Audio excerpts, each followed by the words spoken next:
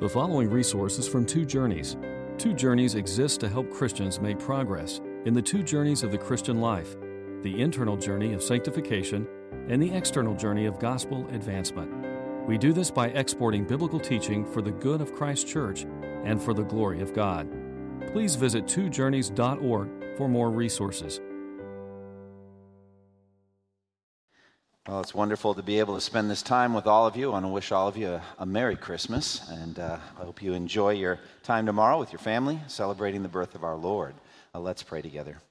Lord, we thank you for the time we have now in your word. We pray that you would send forth your powerful Holy Spirit and enable us, O Lord, to be drawn up together in our minds and our hearts into the word of God. Lord, we pray that you would strengthen our faith by the ministry of the word. And then, Lord, as we are contemplating the infinite mysteries of the incarnation, as we're thinking about the coming of Christ and why he came, Lord, we pray that our souls would be renewed and refreshed and strengthened. We pray that tomorrow, as we celebrate Christmas together with our family and with friends, Lord, that you would be at the center of all that we do. We pray in Jesus' name. Amen. I'd like to ask if you have a copy of the Scriptures tonight to turn to John chapter 6. And I'm going to focus our brief time, just a little meditation tonight, on John 6, verses 25 through 35. We're jumping right in the middle of the chapter. Jesus has fed the 5,000, and this is the reading that comes after that miracle. When they found him on the other side of the lake, they asked him, "Rabbi, when did you get here?" Jesus answered, "I tell you the truth, you're looking for me not because you saw miraculous signs, but because you ate the loaves and had your fill. Do not work for food that spoils, but for food that endures to eternal life, which the Son of Man will give you. On him God the Father has placed his seal of approval." Then they asked him, "What must we do to do the works God requires?" Jesus answered, "The work of God is this, to believe in the one he has sent." So they asked him, "What miraculous sign then will you give that we may see it and believe you? What will you do?" "Our forefathers ate the manna in the desert. As it is written, he gave them bread from heaven to eat." Jesus said to them, "I tell you the truth, it is not Moses who has given you the bread from heaven, but it is my Father who gives you the true bread from heaven. For the bread of God is he who comes down from heaven and gives life to the world." "Sir," they said, "from now on, give us this bread." Then Jesus declared, "I am the bread of life. He who comes to me will never go hungry, and he who believes in me will never be thirsty." Well, all over the world where Christ's birth is celebrated, Christmas time, sumptuous feasting is a big part of the heritage of Christmas celebrations. A table laden with specialties and delicacies and aromatic dishes that fill the senses. The sight of fine dishes and cutlery and a nice tablecloth, and the aromas that waft up from each dish and mingle in the air and mysteriously float toward your nose and entice your mouth to salivate, that's all part of the delight. But nothing compares with the actual feasting that follows, feasting on those foods with great eagerness. Hopefully you've saved enough room in your stomach for the wonderful dishes that have been so marvelously prepared by the cook or cooks in your home. In his novel, A Christmas Carol, Charles Dickens taps into those sensory expectations in 19th century Victorian England. The ghost of Christmas Present is a luxurious figure. He's sitting up on a kind of throne made up of food. A throne of food with all the foods that the people would be gorging themselves in their Christmas feasts that day. The turkeys and geese and game and poultry and pork and sausages, mince pies, plum puddings, barrels of oysters, red-hot chestnuts, cherry-cheeked apples, juicy oranges, luscious pears, seething bowls of punch that made the chamber dim with their delicious steam. Everything the whole nation of England would need to make merry by feasting at Christmas time. Then the ghost takes Scrooge on a visionary journey to the home of Bob Cratchit, his overworked and underpaid clerk, as they prepare their own version of the Christmas feast. That family is having a dinner of roast goose with sage and onion stuffing, mashed potatoes, and applesauce. And this is followed by a Christmas plum pudding with a brandy sauce. Now, this was a substantial meal that the Cratchit family had had to save up for the entire year in order to afford to put on their table. But it's still too small for what their needs really were. And then, as you remember, when Scrooge experiences his form of a conversion at the end of the night, one of the first things he does is to buy the massive prize turkey still hanging in the window of the poulterer's shop, the one that was said to be bigger than Tiny Tim, and send it off by cab to the Cratchit residence to improve their Christmas feast. So I honestly don't know what each of your families are going to do when it comes to eating tomorrow. You have your own traditions, I'm sure. But tonight we get to partake in a different kind of feast than all of that. We get to partake in a spiritual one, in which the bread of heaven is the food that is provided. The bread of heaven. That's what I want to focus on with you, the concept of feasting on the bread of heaven. The term bread of heaven first appears in the Bible in Exodus 16 and verse 4. It is during that astonishing exodus of the Jewish nation from their slavery in Egypt. Just before this, God had miraculously split open the Red Sea and made a dry avenue for the whole nation to cross, while the water was walling up on the right and on the left. Perhaps the most visually spectacular miracle God ever did. Really remarkable. And then God had drowned the pursuing Egyptian army in the same water, thus delivering Israel forever from that threat. But now a new threat came as they were in the desert without anything to drink, without anything to eat. God miraculously turned the bitter waters of Marah sweet for them to drink, and then he addressed himself to the task of feeding the nation. We don't know exactly how many people there were, but there were 650,000 men, plus women and children, so maybe we're talking 2 million plus people to feed out in the desert. And Exodus 16:4 tells us, the Lord said to Moses, I will rain down bread from heaven for you. Now this bread from heaven was called manna, which just is the Hebrew for what is it? They didn't know what it was, and so they called it, what is it? But it was bread from heaven. And it miraculously just appeared on the ground every morning, feeding the 2 million plus people. They were to go out and collect this bread from heaven up off the ground in baskets. And in this way, God fed the whole nation for 40 years in the desert, bread from heaven. This manna, this bread from heaven, was mentioned or celebrated. That phrase appears a few other times in the Old Testament, in Nehemiah 9 and Psalm 105, but it's just referring to that same 40-year daily miracle. The next new reference to bread of heaven is in the text we're studying briefly tonight, John chapter 6. Now, the context here in John 6 is powerful. As I've mentioned, Jesus had just fed the 5,000 men, plus women and children, so again, maybe 20,000 or more people, with 5 small barley loaves and 2 fish. Some of the people returned the next day for another feeding. And so this conversation emerges from that. The next day, they're there for more. And Jesus immediately made it plain what their priorities should be. Verses 26 and 27, Jesus answered, I tell you the truth, you're looking for me not because you saw miraculous signs, but because you ate the loaves and had your fill. Do not work for the food that spoils, but for the food that endures to eternal life, which the Son of Man will give you. So it is always with us. Though we don't want to act like pagans, there's a strong physical drive in all of us to meet those physical needs. Pagans, of them it said in another place, their God is their stomach. And this is always our tendency. Ecclesiastes 6 and verse 7 says, all man's efforts are for his mouth, yet his appetite is never satisfied. So we tend to be creatures of the moment, creatures of the physical, creatures of our physical appetites. And we need to hear again and again, don't we, from Jesus. Do not work for the food that spoils, but for the food that endures to eternal life, which the Son of Man will give you." When Jesus said this, the people pressed in on him.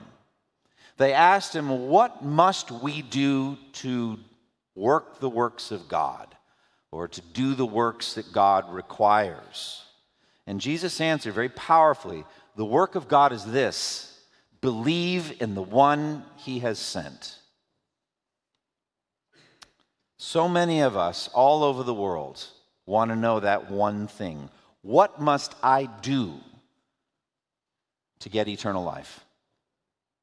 What good work or set of good works could I do that would be pleasing enough to God that he would welcome me? How could I pay for my sins and live happily ever after in heaven? We want somehow to earn heaven by our good works. Jesus made it plain. There is one thing and one thing only necessary. This is the work of God: to believe in the one that God has sent. This is an amazing requirement. Believe only. No great works are required of us for the forgiveness of our sins, full forgiveness of our sins. No works required. No achievements, no pilgrimages, no valiant quests, no heroic, bloody victories over dragons or over knights in black armor, no secret knowledge gained through mystical meditations, none of any of that. Just think of the thief on the cross. What did he do? He just believed in Jesus. He looked over and saw in Jesus a coming king. And he said, "Remember me when you come in your kingdom." And Jesus said, "Today you'll be with me in paradise." Just that. Believe in the one that he has sent. And that's the focus of our celebration this time of year. The sent one. God sent someone.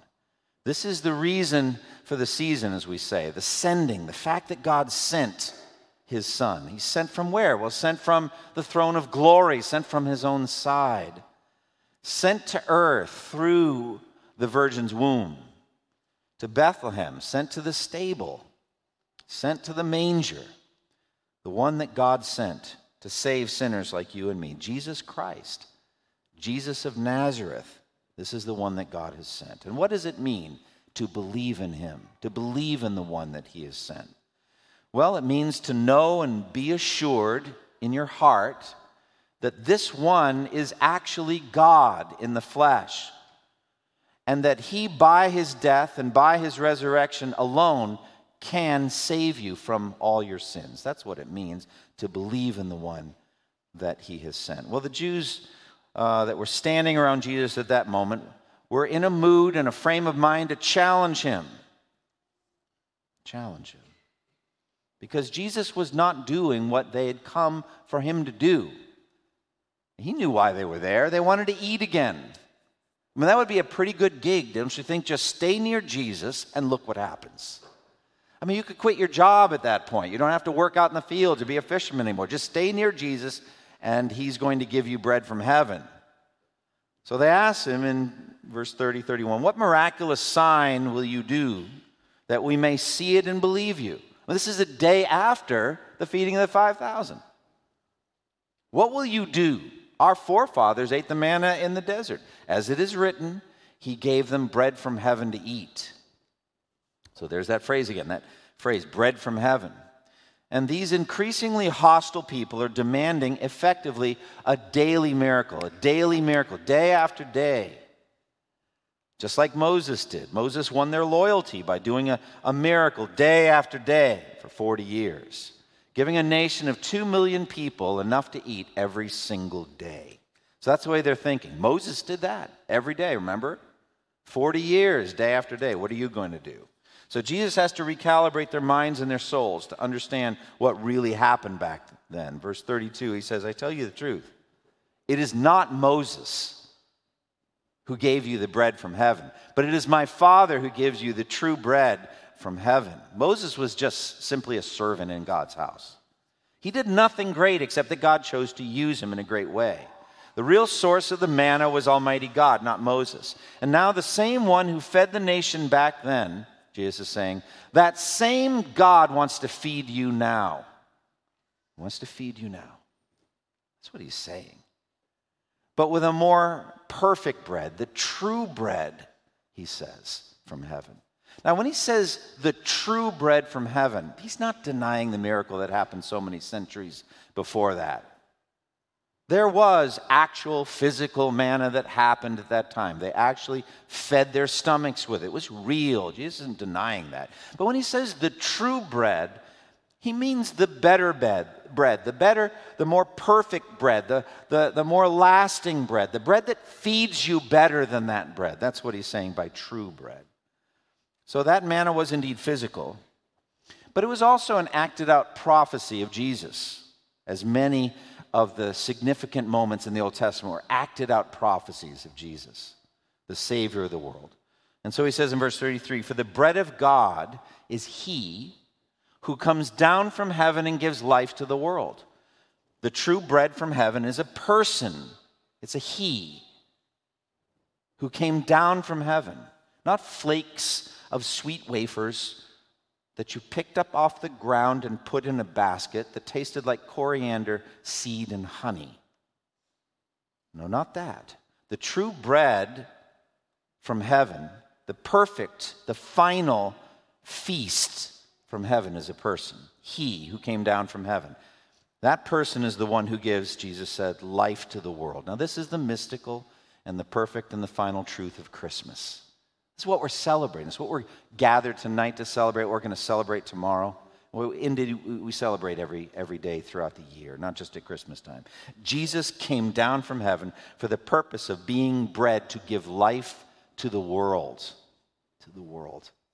But just as physical bread gives physical life, so Jesus gives life. But the life that the physical bread gives is temporal or temporary. It will end in death.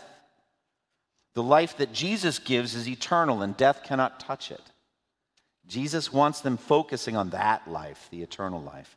The people, not understanding Jesus' words, said they wanted that bread. Verse 34, Sir, they said, from now on, give us this bread. Do you get it? It's just the same thing again and again. They are persistent, aren't they? They're consistent. You're not hearing us. So from now on, give us that bread. But they don't understand. They don't understand. And so he makes it clear. In verse 35, focuses our mind on what's needed. Jesus declared, I am the bread of life. He who comes to me will never go hungry, and he who believes in me will never be thirsty. So in this, he uses this idea of coming to Jesus. You hear that expression, come to Christ, coming to Jesus. But in that beautiful Hebrew parallelism, the way that they would speak, he says the same thing in different words.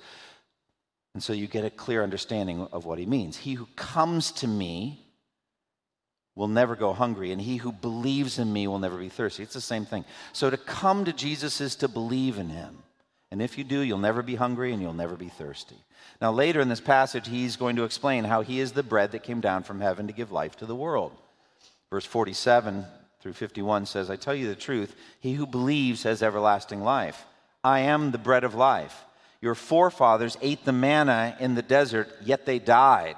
But here is the bread that comes down from heaven, which a man may eat and not die. I am the living bread that came down from heaven. If anyone eats of this bread, he will live forever. This bread is my flesh, which I will give for the life of the world. So tonight, we celebrate the true Christmas feast. Whatever delicacies you're going to feast on tomorrow, and I'm sure they'll be wonderful. But this is the true feast that we're talking about here. Now, the Lord's Supper that we're about to partake in is a picture of this feasting. It's but itself just a symbol. We don't believe that it's the actual body and blood of Jesus. It's just a symbol, but it's a symbol of the feasting that we are to do in Christ. And beyond that reality, just like the bread we're going to take in our hands, we can touch it and we will chew it and swallow it.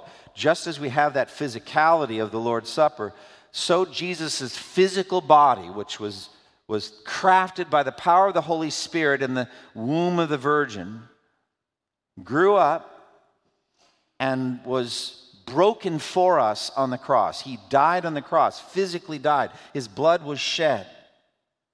And by that physical death, by the shedding of his blood, he has atoned for our sins. He has paid the death penalty we deserve for our sins. And to eat, therefore, his flesh, as he says in John 6, and to drink his blood, is a spiritual eating and drinking, which is the same as believing. It's to immerse yourself in the concept of Jesus' atoning sacrifice for you.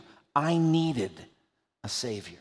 My sins are real and powerful and many, and I deserve the wrath of God. But Jesus came and gave his physical life, his body, in my place on the cross for the forgiveness of my sins. I believe that's what it means to eat of his flesh and drink of his blood. Now, they didn't understand at all what he meant. I don't know that there was anybody that heard it that first time that understood what he meant. Imagine being one of the apostles, kind of laying down that night. I don't know if they used sleeping bags back then or what they did, where he said he has no place to lay his head. But they're there, and Peter's saying to Andrew, did you get that? Did you understand what that? No, I have no idea. I don't think any of them understood.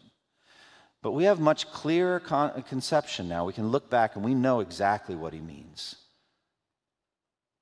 His body was given by his death on the cross, and the eating is by faith and immersion in that death for our forgiveness. But beyond that, we also have the benefit of feasting on God's word. And so we come to the scriptures, like we're doing tonight in John 6. We come to the scriptures and we read it. And by feasting on the scriptures, we are strengthening our souls. Our souls are renewed. As Psalm 23 says, he restores my soul. And so you feast on Christ in the Word of God. I'm so excited. On Sunday, I begin a sermon series in the Gospel of Mark. And we're going to be feasting on the words of the Gospels. God has given us the Gospel of Mark so that we can understand the greatness of the person of Christ. And when we read those stories and those accounts, our soul is strengthened. Just like when we eat physical food, we are renewed and strengthened physically. And so that's the feasting that we can do. And then we're about to partake in the Lord's Supper. And I've already said, we don't believe in any transformation of the elements of the actual body and blood of Christ. Not at all. It's just bread and just juice.